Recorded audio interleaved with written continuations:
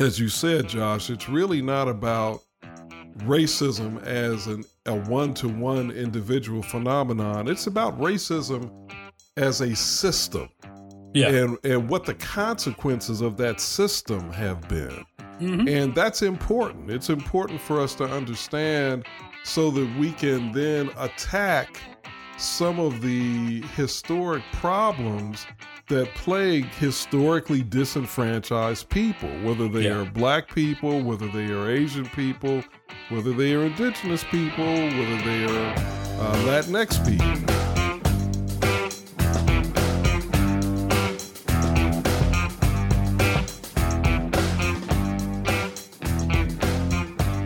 Alrighty, welcome in everybody. Another fine week of your favorite Alabama political podcast, Alabama Politics This Week. I am Josh Moon. The other voice you will hear hopefully in just a second, although I think he was talking to me a second ago and I can only see his lips moving.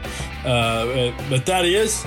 David Person. Oh, there he is. There we go. Okay. All right. Yeah, we're good. We're good. Sorry, it's my bad. But no, it's listen. We're ready to roll. We got probably our best show ever this week. And you know what? You got to listen to find out if I'm right or not. I think that's the case every week, Josh. I think every week we do a show, it's better than the last one. I think so too. We're growing and learning, and really, isn't that what all of life is about? Growing and learning and getting better and. Yeah. So I mean, we're good. We got plenty of things to talk about. I'll say this right up front here. It's just kind of a scheduling note. Let's see. We got one more week of this thing, right? Mm-hmm. I think that's right. Is that right? And then we're going to take a little break, and then be back at the towards the end of July. Just kind of a summer cleanse, if you will. No real reason other than David and I would like to go on vacation. So that's about it. I'm going to go to the beach and David's going to take some time off and not have to worry about this damn thing for a little while. And, we'll be back. We promise. The money's already there, so we're good to go. Right. So it's We'll be back, but we are going to take a little break because, I mean, really, what the hell is going on? It's the middle of July. Go out and enjoy some fireworks. You don't need to be listening to us complain about things or tell you what you ought to be thinking for a little while. Have some fun. Or save up some of these things. Listen to them while you're on vacation yourself, while you're traveling. We'll be around. That's a good way to consume a podcast on the road. 100%. On the road, traveling, get your feel of information and humor. Speaking of information, we have received some in a typical Alabama fashion, very poorly over the last couple of weeks, I guess, because we have been deeply involved in the critical race theory debate, which is a 40-year-old theory, which has come to the surface now because I don't know really why it's come to the surface other than Republicans needed something to deflect from the January 6th insurrection, I guess, is the reason why it's come to the surface now and why Fox News is talking about it every other segment. Well, I think it's coming. I think it's come to the surface because there's this sort of culmination of events. Right. So you got Black Lives Matter, and the incidents that precipitated it and then that have followed it. And so that's led to more overt attacks on white privilege, white supremacy, the new term du jour, white fragility. And so there are some fragile ass white people out there, man. I gotta tell you, there's some white people that are really damn worried about things, all the time. I think it sort of comes with privilege. Anybody who has privilege in any demographic category is going to be fragile because they're subject to attack and they know it. So I think when it comes to America, with race being the predominant theme, that's what happens. So you got white fragility. So all of these things culminate. And then you have, I think, people, as you're alluding to, who, whether they're with Fox News or the Republican Party or whomever, they're looking for a way. They're looking for something to attack that they hope will mitigate the criticism and the really the damage that is being done to their viewpoints. And so they've settled on critical race theory, which to me is just black history. I mean, right. That's all it is, really. Well, and I'll say this too. As you were saying all that, I also thought of the the push for the 1619 Project. Yes. And some of the things that are being taught, and how deathly afraid a lot of white people are, which I've never understood that. I think we've talked about this before. I've never understood this sensitivity to people saying your ancestors did some bad shit. You know what I mean? I've never understood that sort of protection of your great great grandfather. What the fuck do you care? You know what I mean? Why are you so worried about it? Listen, there's a bridge named for my great great grandfather, in the one that stretches over the Tennessee River, leading from Decatur into Limestone County. Or what's the name of the bridge? Hudson Memorial Bridge. The one right there in Decatur that goes over the main bridge when you go into Decatur. Right so there. Your great grandfather was Mr. Hudson. Mm-hmm. Yeah, Steamboat Bill Hudson. Yes, Bill Hudson. Okay. Yeah, he mapped out. He was a longtime steamboat captain and mapped out all the rivers and things around here, and and so they named the bridge for him. And I'll tell you this. My grandmother tried to convince them not to, because he was also a raging alcoholic, wife beater, and asshole. So she said, the trifecta: raging alcoholic, wife beater, and an a-hole. That's the trifecta. Okay. Yeah.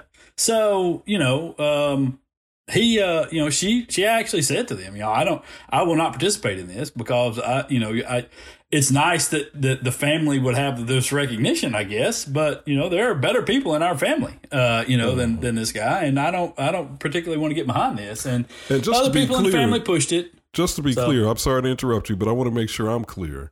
Mm-hmm. This is Steamboat Bill Hudson's daughter saying this. It would be his granddaughter. Oh, granddaughter. Okay, granddaughter. Yeah. Or it might have been like his niece or something. You know what I'm saying? Okay, but somebody who had enough proximity to know this guy is not a good guy. It would be niece. It would have been, I guess granddaughter would have been right. Granddaughter. Okay. Yeah. Okay. So yeah. Okay. Got it. Okay. Yeah. But definitely somebody with the knowledge. You know what I'm saying? Somebody with the knowledge. Somebody who knew what was up. Okay. And so, but everybody knew it, man. This was not breaking news to anybody, we knew who the guy was. But did he perform some service for people in the area by mapping out the rivers and things like that? Yes, he did. He did that. And apparently among steamboat people, he was a real highly thought of dude. But in regular life, not so deserving. But that's fine. You know what I'm saying?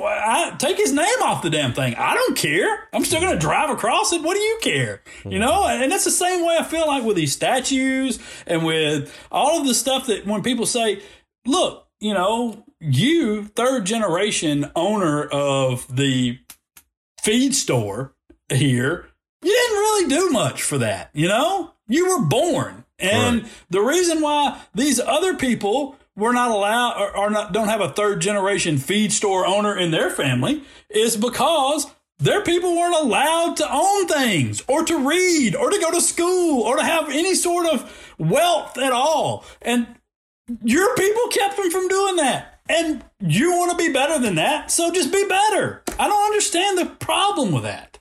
Yeah, there's a real sort of defensiveness that comes into play, and people feel I think one of the problems is people feel a guilt that they should not feel. And some of that is, I think, internal, and some of it is external. So some of it is people naturally sort of feeling a sense of shame that, oh my God, my people were associated with this. And then some of it is, external, meaning that in all frankness, many of us black people, and my friends and I, we've talked about this kind of stuff for years. We'll at the meetings. At the annual Black people meeting. The barbecue. At the barbecue. Yeah. Well, not so much at the barbecue because we try to keep it light at the barbecue. No, I got you. We just want to have fun at the barbecue. Yeah. But at the meetings, we get serious. We put on suits and ties and really we get into some real heavy discussions about white people. And so, we talk about how we hate to watch things like 12 Years a Slave too often or Roots too often and how, that kind of stuff affects us. And I'm being, we were being a little bit facetious there, but now I'm being serious. I mean, sure. There's a certain level of, in fact, I went to the last time I saw 12 Years a Slave, which is an excellent movie, very historically sound. I went with one of my white buddies. And because he wanted to see it, wanted me to go with him, I was like, sure. After we went to the movie, I was like, yo, Mike, got to be honest with you, man. I'm not going to be able to do this again. Not going to be able to do this again. It's too many triggers in there for me. It just hits too many buttons. Well, you could have come out and just punched Mike, you know what I mean? Well, and he would have understood. Just punched him right after the theater. And and you're actually with that joke, you're actually really getting to my point, Josh, which is that there is in us, I think, an instinctive reaction to these overt displays of bigotry and hatred to want to respond in kind. But the reason I won't respond like that to Mike is because Mike didn't do any of that. Yeah. And I love Mike. Mike loves me. I know that. We're good. Me and Mike are good. So, it's like that, but there is a sentiment that we feel towards, I'll say, white society and the white power structure. And so people will feel that pressure. It's not individual white people that we know and love or know and like, but it's the collective. And so there's that internal pressure, that external pressure. And it's something that we can only work through by talking and by engaging and by confronting our history, not trying to revise it, which is really the pushback to critical race theory. Really is about maintaining falsehoods or half-assed truths and revisionism. Which has unfortunately been part of not just American history, but world history. I mean, that's why a lot of people don't realize that Egypt is in Africa, for example. Right. Yeah. Well, it's, and I guess maybe we should say, that what critical race theory is, and this is a broad term because it's not clearly defined, but it's more a theory of racism is not a singular entity. It's not one person's racism, certainly that exists on a one-to-one level, but it's more of how racism, a theory of how racism is kind of ingrained in our different functions of government and our different, societal groups.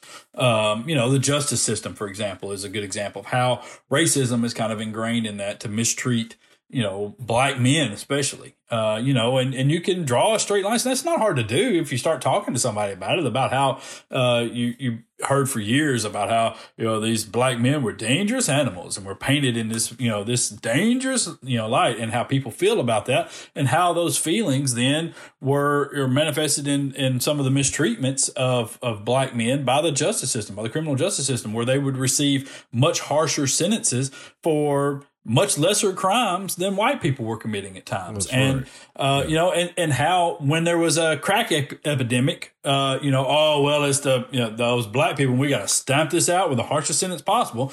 But when the opioid epidemic started to hit white people, even poor white people who normally get crushed like bugs by the ruling class elites up there, when it started hitting those white people, they were like, whoa, what? This mental health issue that we have here, we've got, this disease we've got to do something about that. And create sentencing reform that allows all these white people to stay out of prison, unlike what we did with the black people. And I'll say another thing too is it's not just black people that we're talking about with critical race theory. There's a lot of Native Americans who would like to have a conversation about critical race theory as well and what happened to them along the way, and a lot of Asian Americans that were in internment camps and other things that have been marginalized for a long period of time. And so there are a lot of things that go into this discussion and tell the story of America and how we got here. And it doesn't make America this bad country, but man, it does help you to understand your neighbor a hell of a lot more if you know what they've been through. Well, I think it does. It does do that. It should increase understanding, but I also think it does, in the minds of many of us, it demythologizes America. America is really cloaked in a lot of myths that are based on lies and half-truths and just overt, just brazen falsehoods. Yes. Many people don't know and don't want to hear some of these truths. Like, for example, the founding fathers were a bunch of slaveholders by and large. Yes. I mean, that George Washington, and I don't know how, this is one of those historical facts that may be fact or it may be something else, but the evidence, I think, is there that it's probably fact that George Washington's teeth, his false teeth, were actually extracted from slaves that he had. That's one of those things that, is one of those sort of historical facts that doesn't really isn't really discussed in history books, but it's something that again speaks to just how much the slaves of our first president were considered property. So much so that he could utilize them for that. Black women were utilized for gynecological experiments. Yeah. All of this is documented history. And so it really is about, as you said, Josh, it's really not about racism as a one-to-one individual phenomenon. It's about racism as a system. Yeah. And what the consequences of that system have been. And that's important. It's important for us to understand so that we can then attack some of the historic problems that plague historically disenfranchised people, whether they are Black people, whether they are Asian people, whether they are indigenous people, whether they are Latinx people. I mean, unless you really have a clear understanding of how our country was founded and how wealth was cultivated in our country, again, with very race-based economic policies and practices. Unless you know that, then you have this myth that, white people work hard and they're smarter and Black people are lazy. Well, how the hell can you be lazy when you're working on a damn plantation, for 15 hours a day and you get the crap beat out of you because you're not working hard enough and you're watching as your children are being sold and your wife is being raped by the master and creating, more children. I mean, that's just insane. But again, people don't put all that together. And that's why critical race theory is important.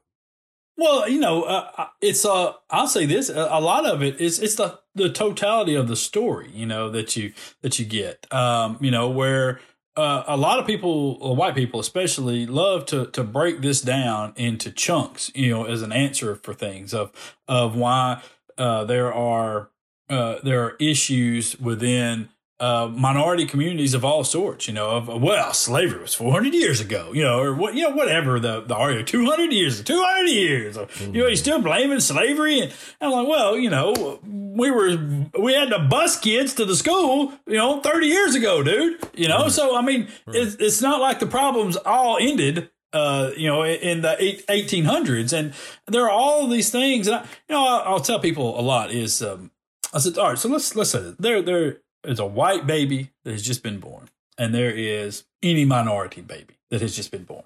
So can you look at those two children and tell me which one is going to lead the more productive, better life? Which one is going to be more educated? Which one is going to be more successful? Which one is going to have fewer problems in life? Never be arrested, never have any issues, have a good family, live to a ripe old age and die a happy person. Can you tell me which one of those babies, those infants that have just been born, is going to lead that life? And I said, well, no, of course not. I said, of course not, because each of them right now has that potential to do that.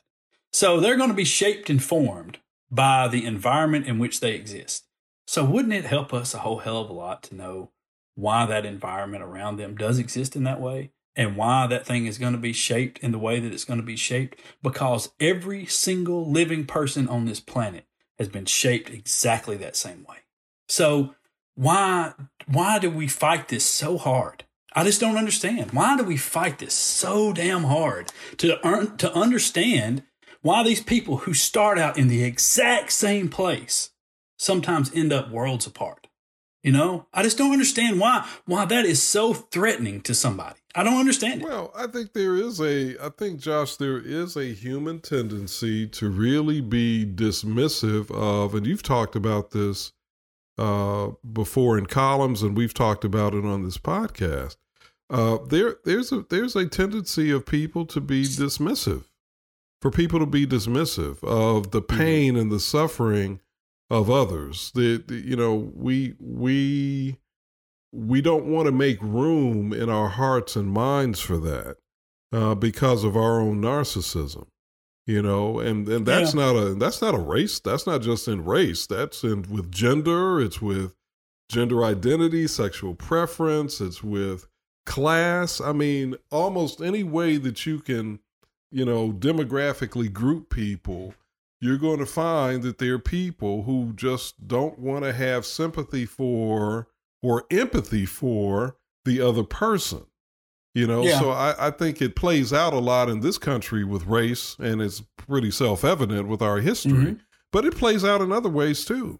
Yeah. Oh, certainly. But what I don't understand is even if you don't care about the sympathy part of it, isn't it more? Isn't it something you desire more to be, to like somebody, or at the very least to be indifferent to them, where instead of disliking or hating that person? I mean, that's to me is the thing. I mean, why would you want to dislike somebody or an entire group of people that you don't even know, and that you don't understand? And so, why would you allow yourself to say, I hate black people, or I hate, whatever? God knows there's a whole groups of people out there that hate each other. Yeah. But why would you do that without having some understanding of who those people are and what happened and what shaped them, and what got us all to this point? That's what I don't understand. I don't get it. It just seems so much more enjoyable of a life to like people and to want to have, friendships and want to have, a level of love and respect for people than it does to have some sort of hatred and dislike for people. It seems like such a drag and such a negative on you to want to have that all the time, especially when there's no reason for it, Mm-hmm. But in Christianity, we call what you're talking about grace. And I mean, I'm not saying that only Christians can feel what you're talking about. That's not what I'm saying. I'm just using that as a reference. I think, having grace, having compassion for people, empathizing with people, it's a choice. It's a conscious choice that people either make to do or to aspire to, or they don't. And there are a lot of people who, because of the way they've been acculturated, they do not aspire to that, Josh. And it is unfortunate, but they don't. Yeah. Well, a lot of people have compared me with Jesus. So it's, that's you went to Sunday school as a kid, and I'm sure that, didn't you sing in Sunday school that song, what was that song? Be Like Jesus, This My Song, or something? I never went to a lot of Sunday school. I mean, we went to church, but I never. Oh. Yeah, we Sunday school starts early, so I never got. Well, I thought that the great grandson of Steamboat Bill would be a Sunday school guy. No, he was not. No, but you. I thought you would be a Sunday school. I know that's what I'm saying. No, he is not. It was not. Is not. It's not a. I'm busy on. I'm on the rivers mapping things out. That's what I'm doing. Okay. Yeah, it's, okay. I'm not there. But no, it's it just has always bothered me, and it seems like the critical race theory, and what we're doing in schools and stuff with that. It seems helpful. I mean, it seems helpful to me to want to teach kids, this is what happened. This is the real history. I would have loved if somebody had taught me the real history of what went on just in this state. If I had known that Rosa Parks was not just a tired seamstress, I mean, it would have been wonderful, to actually learn her history as an NAACP investigator, and and to know the formation with E.D. Nixon, and the Montgomery Improvement Association, and look at you, all Josh. That went on. You know your stuff, man. I like the names you're dropping, man. I like that's I've told you before. Good. I mean, I didn't know any of this before I got to Montgomery as a reporter and met Fred Gray, and and I was telling folks the other day, man, Fred Gray. Listen, this is how stupid I was. Okay, Fred Gray, when I first met him, was just the ASU attorney. He was the guy at ASU that kept me from getting records and who I argued with all the time. I didn't have any idea who the hell Fred Gray was. It wasn't until we did the 50th anniversary of the bus boycott stuff that I figured out who he was and his role, and thought, holy hell. I mean, look at what this guy has done. And then, we met and ate lunch, and I mean, I still talk to Fred pretty regularly to this day. And I mean, it's just, I just, and learned of Rosa Parks and what she did. I mean, to the point where I became so enamored with Rosa Parks that I literally named my daughter after her. And, I mean, it just is, and that's what I'm saying. That sort of education and knowledge, look how it affected just me, and what it did to the point where I would literally name my child after one of these figures who I didn't know anything about in school. Yeah. And so it just seems like that's kind of important, that this sort of things are that we're missing would help explain to a lot of people what's gone on in this country, and would eliminate a lot of the hate and divisiveness that we have. My new nickname for you is going to be the Great White Hope. The Great White Hope. You are the kind of white man that we are looking for when we have our annual black meetings. I'm going to have to invite you to the National Black Convention where about 40 million of us get together. We'll have to have you as our keynote speaker. And much like Jesus, I will be the only white man among, a group of much darker people. So, except for this. Yeah. Jesus wasn't white. What? Get out of here. He was the only white Middle Easterner. Come on. Jesus was African, baby. He was African. He went down to Egypt. Hey, Mary and Joseph took him down to Egypt. They blended in. Explain that. Exactly. Have you ever seen that meme on, I can't remember what it's a bowl of Cheerios, and the whole entire bowl are the really dark brown Nutri-Grain Cheerios, and then there's one regular white Cheerio right in the middle. It says, "Look, Jesus is here." I hadn't seen that. No. Oh man! In my house, we worship a black Jesus. Doggone it, we don't worship white Jesus. Hey. I'm good with it all. All right, let's slide out. We'll come back. Representative Neil Rafferty is going to join us, talk about the transgender bills and the one transgender bill that we passed, anti-transgender bill, I should say, that we passed that today went poof at the hands of the Department of Justice and the Department of Education. We'll be right back in just a minute.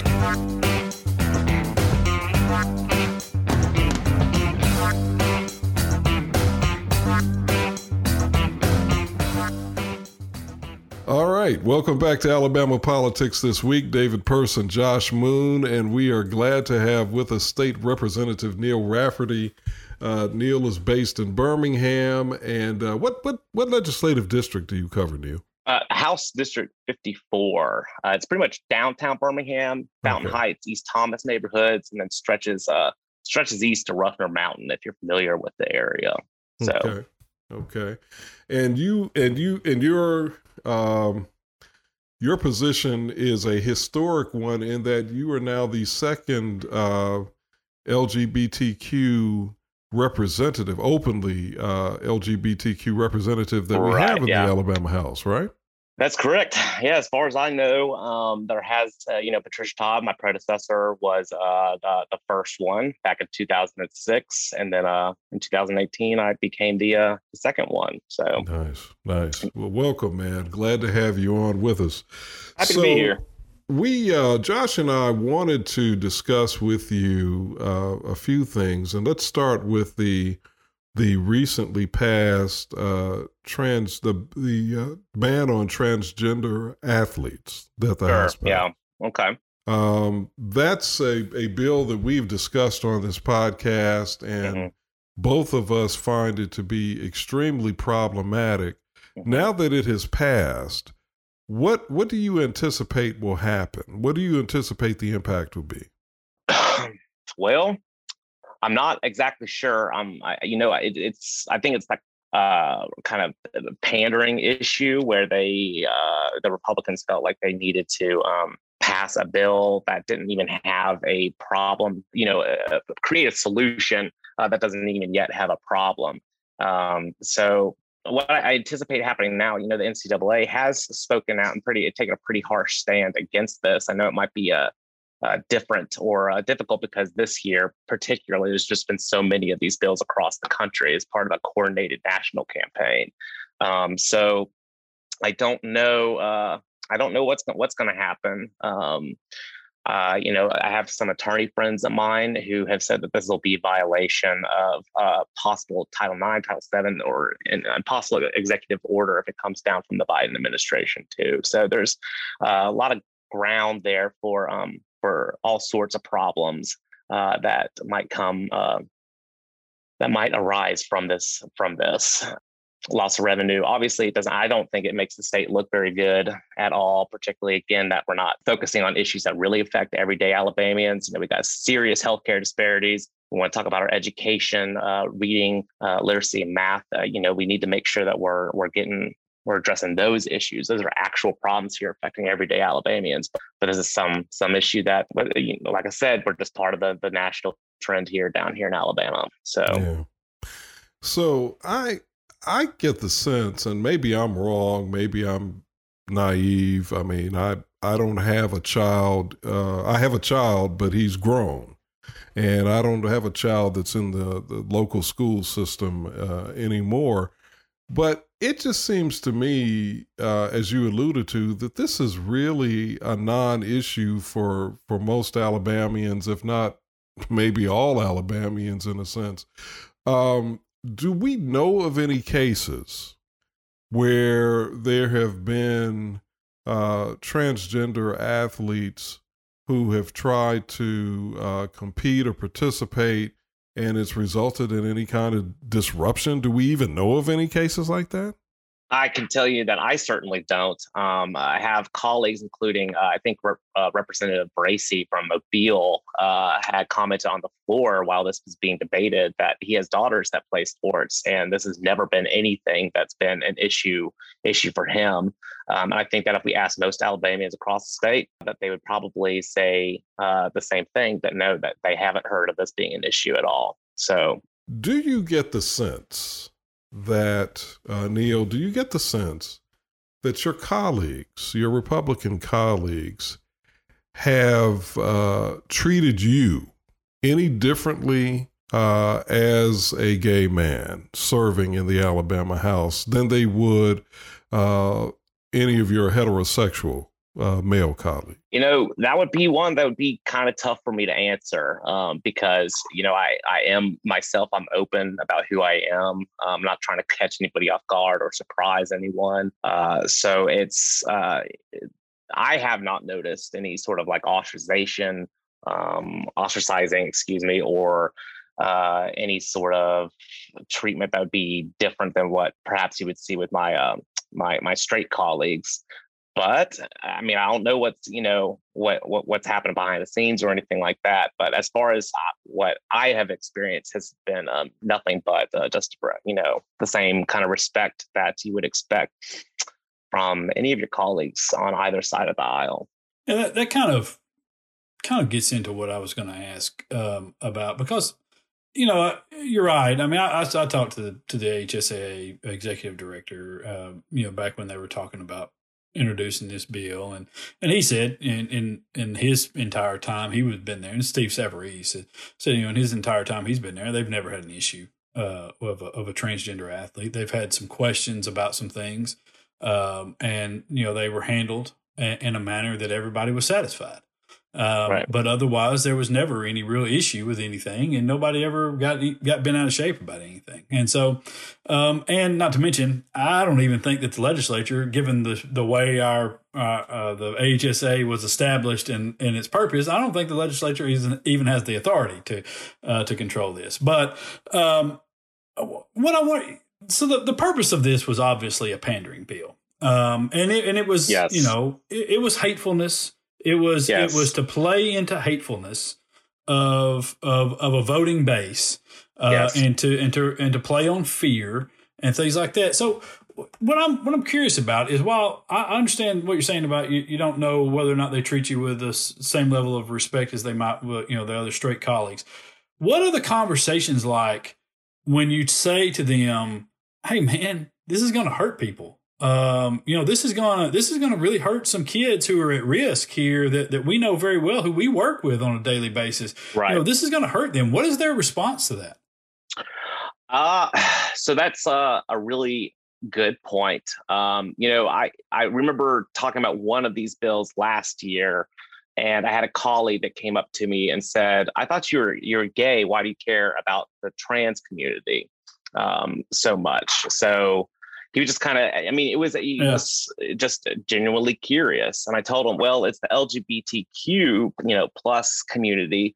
They're part of that community. We all share a similar experience of being kind of different, that horizontal identity where you have to come out of the closet in one way or another, or live in the closet.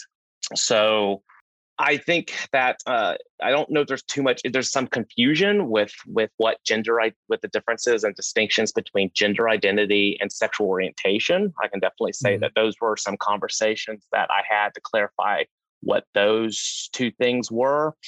And even gender expression, which became an issue in the HB 1, SB 10, that other bill. That one had a lot to do with gender expression even, and how that would come across and what schools are supposed to do about it. So I know that I've said this before, but while transgender issues and are not new in the scope of human history, they're not new in the diversity of human experience. There's none of that there. It's just might be new to some people here in Alabama. It might not be used to that. So I think that it's just a very it's a conversation where visibility becomes increasingly important. Right. So once a community becomes more visible, then people start reacting to that visibility in one way or another. And I think that that's kind of what we're seeing happening here. And like you said, people don't really understand the issue, so it's easy to kind of fill in that vacuum of knowledge with kind of fear mongering and demagoguery if you're going to do it. So I think that that's kind of what we're seeing here. I do try to emphasize to my colleagues that, I work with some of these youth, I work with some of these kids, these families, and I can tell you right now, they feel like they have a target on their back because of what's going on in the legislature. And I've said this before, we're not dealing with adults here. We are targeting and dealing with children who are already a vulnerable population. who are already struggling enough with having to get good grades, make friends, figuring out who they are.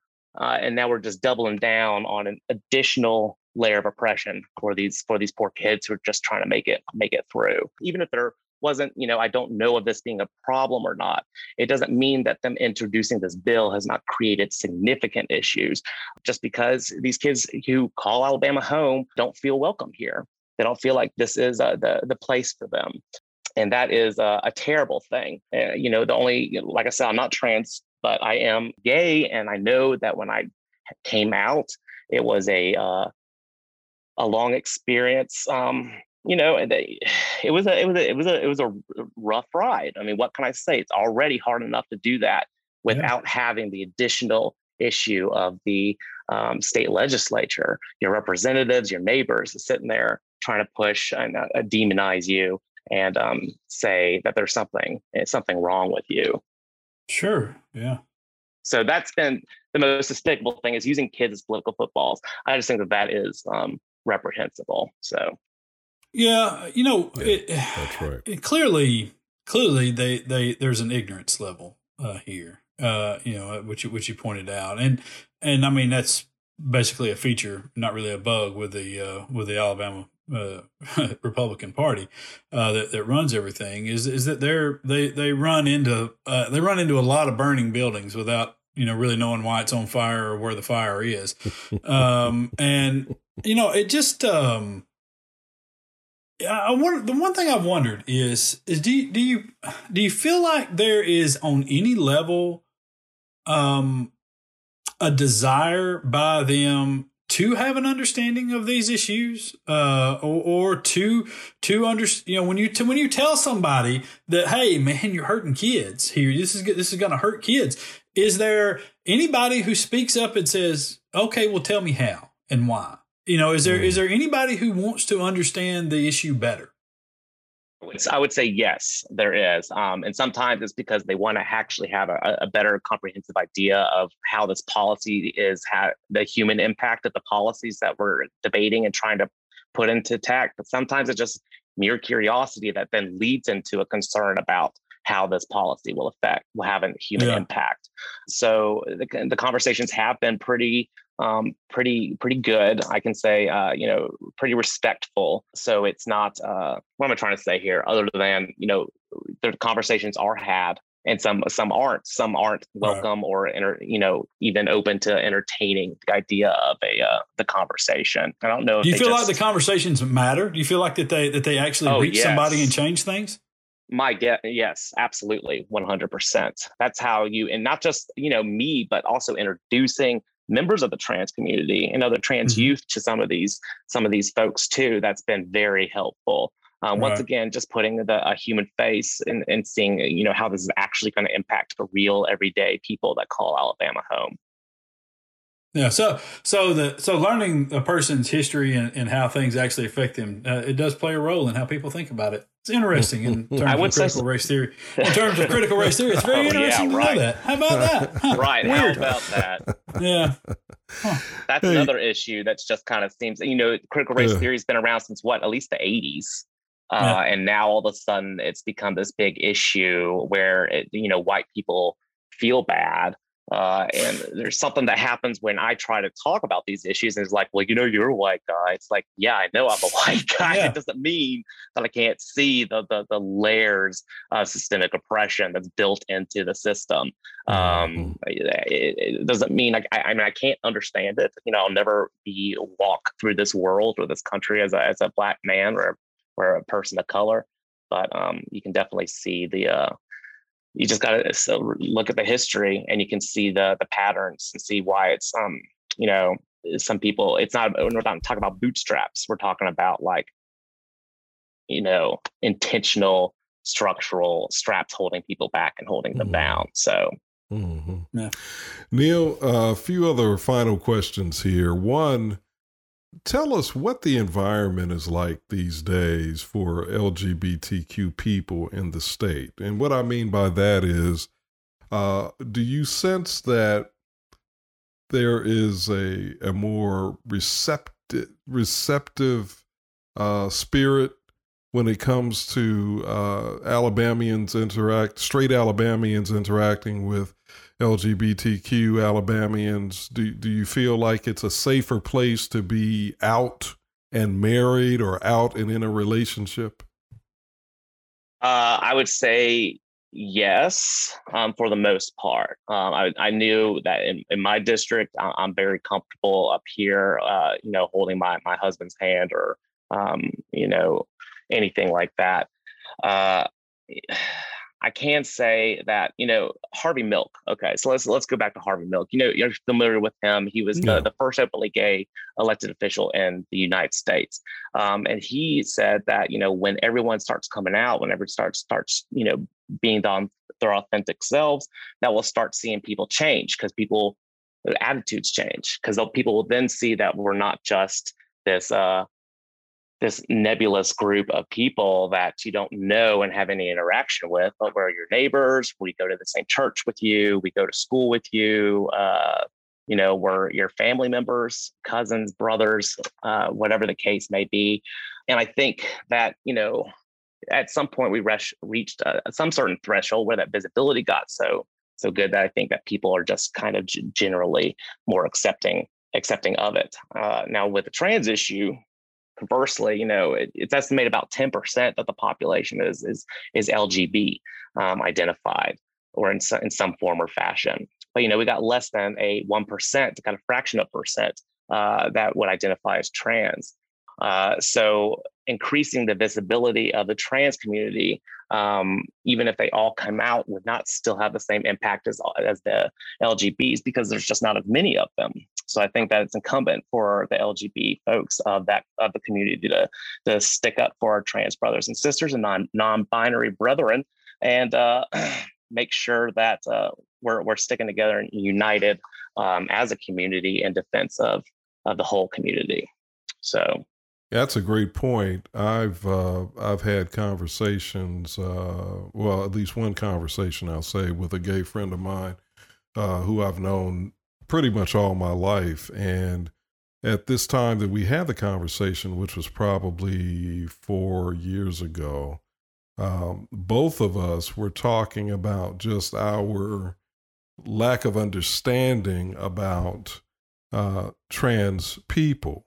Now, I've learned a lot in the past 4 to 5 years since we've had that conversation, and I suspect he probably has too. Do you get the sense, though, that there is that sort of knowledge gap or comfort gap even in the LGBT community as it relates to trans people? There is. There is. I can say for a fact that there is, because I've known that I've talked to some other members who just fall under the LGB and have had these conversations with them too. I would say that the great thing about, once again, the thing that makes us a community is the kind of horizontal identity of being different from your family, from your parents, from your peers, and that coming out process that we have to go through. So while I do know that I've had to, have conversations about what it is to be trans, it's a pretty reciprocal conversation you can have with members who are just gay or bisexual, because they are, compassionate and empathetic and sympathetic to the process of coming out and just being different already. So, I've certainly have had that conversation with members of the community. But I would say that there's more of a grander acceptance of it, just because of that process that kind of makes us a community, the coming out process. So Neil, that makes sense. I don't know if I answered your question right. No, I think you did. Yeah, I think you were clear. I think you were very clear, and I'm hoping you can provide some insight on this final question of mine. One of the elephants in the room when we have these conversations is the tension, the discomfort that exists between the Black community, generally speaking, and the LGBTQ community, again, generally speaking. I understand there's a lot of overlap. There are a lot of people of color blacks and other people of color who are in the LGBT community. And so there are two dynamics that I have sensed that are at play. One is the black communities, and to be more specific, the church-based black communities challenges with LGBTQ people because of their interpretations of the Bible and applications of the Bible. And then conversely, I have heard that in the LGBT community, there are some racist tendencies that can be found there, just as you find in the general population. What do you think about those two? Do you see them both as real dilemmas, and what are your thoughts about that? Well, I think they are dilemmas, but I think that's part of that nature of like I said, that horizontal identity, right? So the thing is that we are, the LGBTQ community transcends race, transcends religion, transcends geography, class, socioeconomic status. So it transcends all these other barriers. So when we do come out and are in the community, we still take all that same stuff that we were raised with, or the kind of system that we're embedded in. And then it's up to us, and it's incumbent upon, the individual to work on that issue. So I would say that those are the dilemmas. But once again, my experience of coming out, my experience of being an openly gay man has been one of expanded empathy, and to really try to work and understand where people are coming from, and how to best talk to them about any particular issue pertaining to the community. So I think I think it's definitely I'm just saying that they're people. They're going to bring their same old stuff that they had growing up, but it's incumbent upon us to keep ourselves in check and make sure that we're not furthering that we understand that we're, as John Lewis said, that we're one family, we're one people, and that we need to have solidarity as a group. That's part of the big reason for the new Pride flag has black and brown on it, because the LGBTQ community, there's a major vein that would like to express solidarity with the struggles of people of color, particularly in this country and probably throughout Western civilization. Yeah. So, does that answer your question? I feel like I said a lot, but I don't know if I'm hitting the cues that you're trying to get here. So. No, I think you're exploring it from your point of view, and I appreciate it. I think every little, honestly, I'm a black man. You can see that, and I'm a church going Christian, but I'm very concerned about the characterization of the LGBTQ community by the church, mm-hmm. even by my own denomination. I'm a Seventh-day Adventist, and I'm not comfortable with a lot of the rhetoric that I hear from preachers and others in my own community when it comes to the LGBTQ community. And as a Christian, it's a real dilemma for me. I was telling my lady friend, my girlfriend, just recently that I actually believe at some point, I hope this never happens, but I actually believe at some point, all of us in the Christian church, regardless of denomination, are going to have to make a decision about whether or not we will retain our affiliations with our Christian organizations based on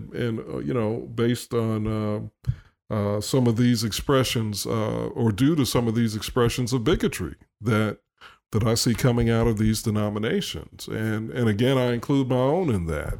I just don't think it is, I personally do not think it is biblical. I don't think it's Christ-like, and I have a real problem with it. So right now, my position is I oppose these things from the inside.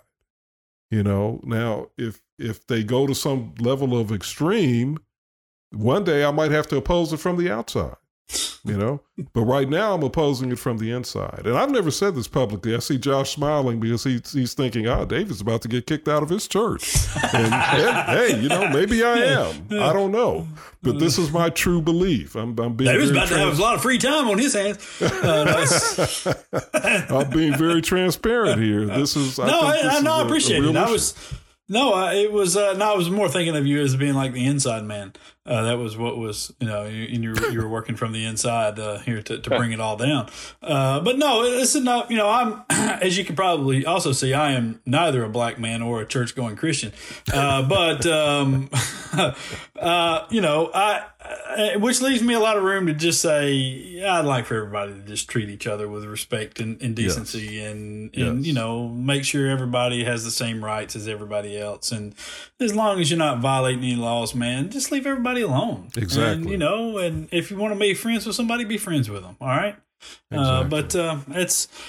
Listen, Neil, we appreciate you coming on. It really is good. And we'd love to do it again, and talk, because I think it's a very, very important conversation. I think the conversations Absolutely. That you have had, in the legislature are very important as well. And hopefully over the course of time, that they will play out to make us a better state and a better people here, and so listen, I know it's like banging your head against the wall a lot of days, but keep doing it. It can be, but you get small victories every once in a while, so you just gotta take those when you can. Nice. Yeah. Well, listen, man, we appreciate you coming on. Thank you so much for spending some time, and thank you all. Yeah, I enjoyed the chat. Love meeting both of you on Zoom, and look forward to seeing to listen to the podcast, listen to the product.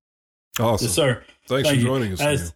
Yeah, it is. It's Neil Rafferty, Representative Neil Rafferty from Birmingham. He's very good, and it's very important to have him there. It is, and hopefully it'll change some things in the course of time and be better. One mind at a time. Yeah, that's right. That's right.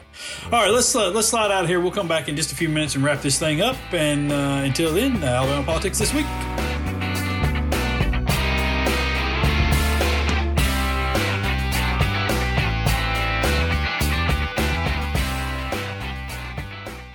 All righty, welcome back in Alabama Politics This Week. Josh Boone, David Person. So wrapping this thing up. I wanted to, there are a couple of things I wanted to get into. One, I might not really get into this, but to just mention it anyway, the Biden-Putin little summit that took place today. Apparently, Biden got out of there without disclosing classified information, which is a nice change. Miracle of miracles. Yeah, nice change from the last guy. Yeah. Serial leaker. Yeah. Yeah. The other thing I wanted to talk about was our own Barry Moore, our own congressional representative, Barry Moore, who has been nothing short of a joy so far to have in Congress, was one of the no votes on awarding medals to the Capitol Police for their work in fending off insurrection on January the 6th from a bunch of MAGAs. Moore was one of those. So, thoughts? He's a jerk. I mean, I just don't know what else to say. I mean, how do you justify he and that Marjorie Taylor Greene and whoever else? I'm wondering now, how did Mo vote on that? I was trying to see if I could find that out. Well, he was not listed as one of the no votes. I know that. I looked for that. So maybe he abstained, or maybe he voted for it. I don't know. But I mean, to me, any of those Congress people that had the gall to vote against those people getting medals, for flimsy reasons. Well, they don't, Marjorie Taylor Greene said she didn't like it being characterized as an insurrection. I think that's what she said, or maybe it was Moore who said that.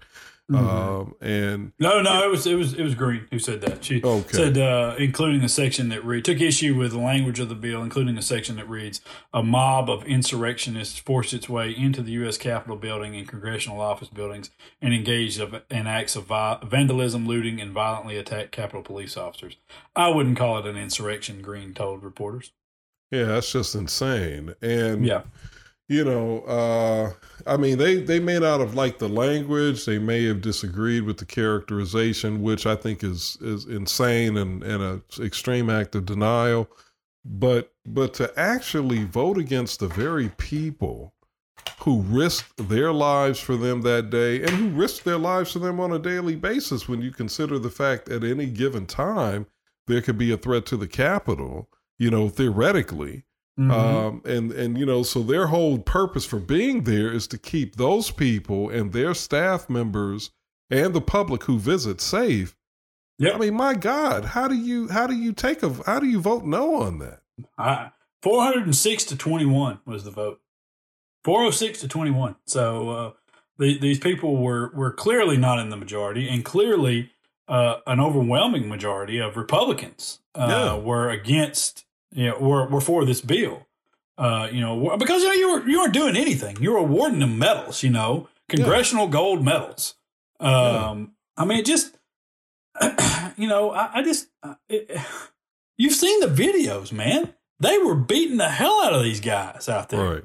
You know, I mean, and some of them committed suicide. I think a couple of them committed suicide because of the post-traumatic stress of that whole day. Yeah. I mean, you know, you just get over yourselves for a moment and your own political persuasions and whatever, and affirm those people for the work that they do for you every day. Yeah. Yeah. Yeah. No, it's stupid. Yeah. It's stupid. And if you're gonna do this, then I don't want to hear anything else from you about backing the blue.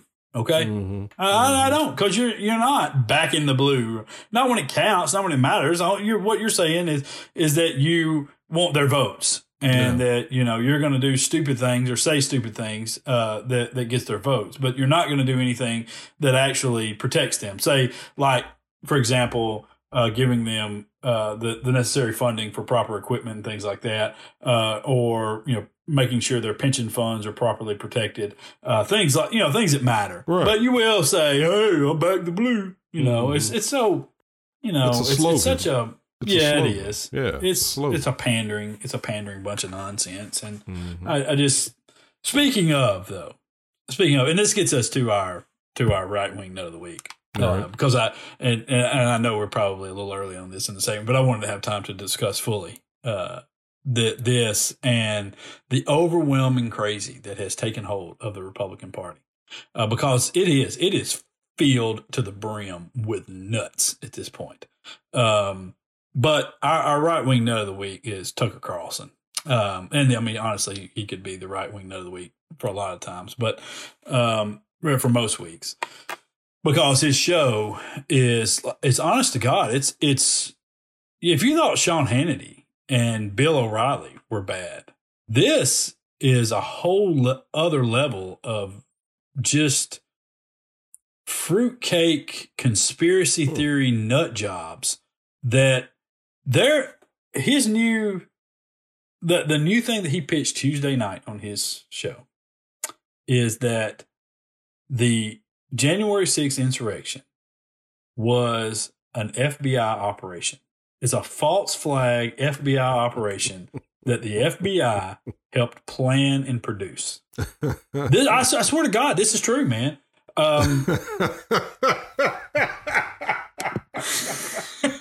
Wait a minute. Yes. The FBI that is, according to what a retired FBI agent once told me a couple of years ago, that is probably 90% Republican. The FBI that was operating under the Trump administration is the FBI that planned the insurrection? Yes, indeed. Listen. Look, listen, and let me explain to you what his theory here. Okay, this is his theory, and then I'll tell you why it's completely bonkers nutcase that there's no way that they ran this past the Fox News legal department, because had they, every attorney in there would have been screaming about this. All right, so.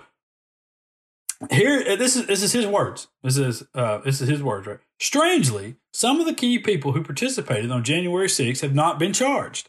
Look at the documents. And he's talking about the indictments and the charging documents. The government calls those people unindicted co-conspirators. What does that mean? Well, it means that in potentially every single case, they were FBI operatives. He goes on.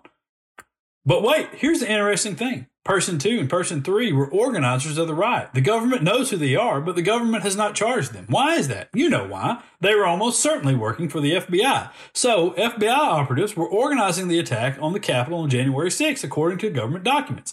And those two were not alone. In all, Revolver News, which, by the way, is a website that is run by a former Trump speechwriter, the guy that got fired because he participated in talks with a white nationalist. And so you know how well that website is vetted. In all, Revolver News reported there are, quote, upwards of 20 unindicted co-conspirators in the Oath Keeper indictments, all playing various roles in the conspiracy who have not been charged for virtually the exact same activities, and in some cases, much, much more severe activities as those named alongside them in the indictments, unquote. So it turns out that this white supremacist, quote unquote, insurrection was, again, by the government's own admission in these documents, organized at least in part by the government agents. That all came from Tucker Carlson. This is what he said. That's literally what he said on his show and what he read from. And then he had the former Trump speechwriter on the show, of course, to talk about this. Mm-hmm. Here is the problem. There are many reasons why an indictment would reference unindicted co-conspirators, but their status as FBI agents is not one of them, said Jens David Olin, a criminal law professor at Cornell Law School. Added Lisa Kern Griffin of Duke University Law School, undercover officers and informants can't be co-conspirators for the purposes of establishing an agreement to violate the law because they are only pretending to agree to do so. An unindicted co-conspirator has committed the crime of conspiracy, and investigative agents doing their jobs undercover are not committing crimes. So they cannot be unindicted co-conspirators and still be agents of the FBI. That can't happen. Right. So it just... But it doesn't matter, man. It doesn't matter at all. They just throw this shit up against the wall and just, every day. And there's no meaningful counter to it on the other side. There's no organized group of people on the other side that's fighting this sort of just absolute bullshit. And I said on Twitter yesterday, and I'll say again, I am waiting on the day that Democrats decide to man up and start using some of the same tactics that they do. And one of those tactics should be right now, they should ignore the hell out of the Republicans resisting that 1-6 investigation and just run it themselves. Nobody cares. Absolutely. Get the media on board, send the subpoenas out, put the people on camera, and get to the bottom of what happened and show the American people all that happened. Hell, just the Trump documents from this week where they showed all the emails where Trump was pressuring the DOJ over the election. Hell, you could take a week of that. That's right. Absolutely. You're absolutely right. Democrats need to... the Democrats in Congress need to absolutely move forward with hearings and not worry about trying to, make this bipartisan. They just need to do it because this ultimately is not about partisanship anyway. It's about literally the republic. It's about whether or not this republic survives. So, so absolutely on that. Now, as it relates to Tucker Carlson, first of all, I appreciate you taking one for the team because I refuse to watch. I do not. I didn't watch that. I didn't watch that. No, I read the transcript. I would rather read the transcript than watch it. Oh, okay. I got you. Well, again, thank you for taking one for the team. I don't do that. Yeah, you're welcome. I don't want to. I just can't. I can't stomach it. I understand. I understand completely. But I will say that it's not a surprise that he would do it. And I'm actually not surprised that they let him do it at Fox because, they've been pretty reckless over there for years anyway. Mm-hmm. And I don't think there's any real legal liability here. There's no slander. He doesn't name names of individuals. He indicts an institution. But, he makes a wild accusation against an institution. Well, but he's wrong. But he's wrong, but that's never stopped them, I'm saying. Sure, I'm just saying, it's a pretty easily provable lie. But that's not the first time, Josh. Yeah. I mean, that's sort of part and parcel of what they do over there, from what I can tell. The only safe places, at least from what I could tell, what's that guy? The guy who's on in the afternoon who does a fairly straight newscast. I can't remember his name. The only one I know of is Wallace. Wallace is Wallace a Sunday morning show. Yeah, Wallace is pretty decent. There's a guy over there. I want to say it's not Brett. It's what is that guy's name? Brett Baer? I can't remember. What'd you say? Bret Baier, is that what you're talking about? Yeah, Bret Baier is sometimes, from what I've seen, and I don't watch them enough to know for sure. Oh, there's Cavuto. Neil Cavuto would sometimes do sometimes some straight stuff. Yeah, but sometimes Cavuto, sometimes Bret Baier. Shepard Smith was great. Yeah, when he was there, but he's gone. He's at CNBC. He's at CNBC now. Yeah, but when he was there, he was a truth teller. And really was adamant about, delivery of straight news. But the rest of those clowns, I mean, come on. So it's not a surprise. It's just not. So the only part of it that is in any way surprising is when you go into, it's one thing to stand there or to sit there, and say, make an accusation about it. But when you go into that level of detail, and you start, getting into legal documents and things like that, it opens up an avenue for you to really look like an idiot. Mm-hmm. If you're that wrong, if you're big wrong like he was on this, it really opens up an avenue for you to look like an absolute utter clown. And then I think that's what's happened here is it has opened up that avenue, and people looked at it and went, even conservatives, I think, on some of this are like, yeah, no, that doesn't make a lot of sense, my man. And so I think, maybe they've hurt themselves with this, but it's again, it's the grasping. The other thing is going by their string of theories on this, and even by his show.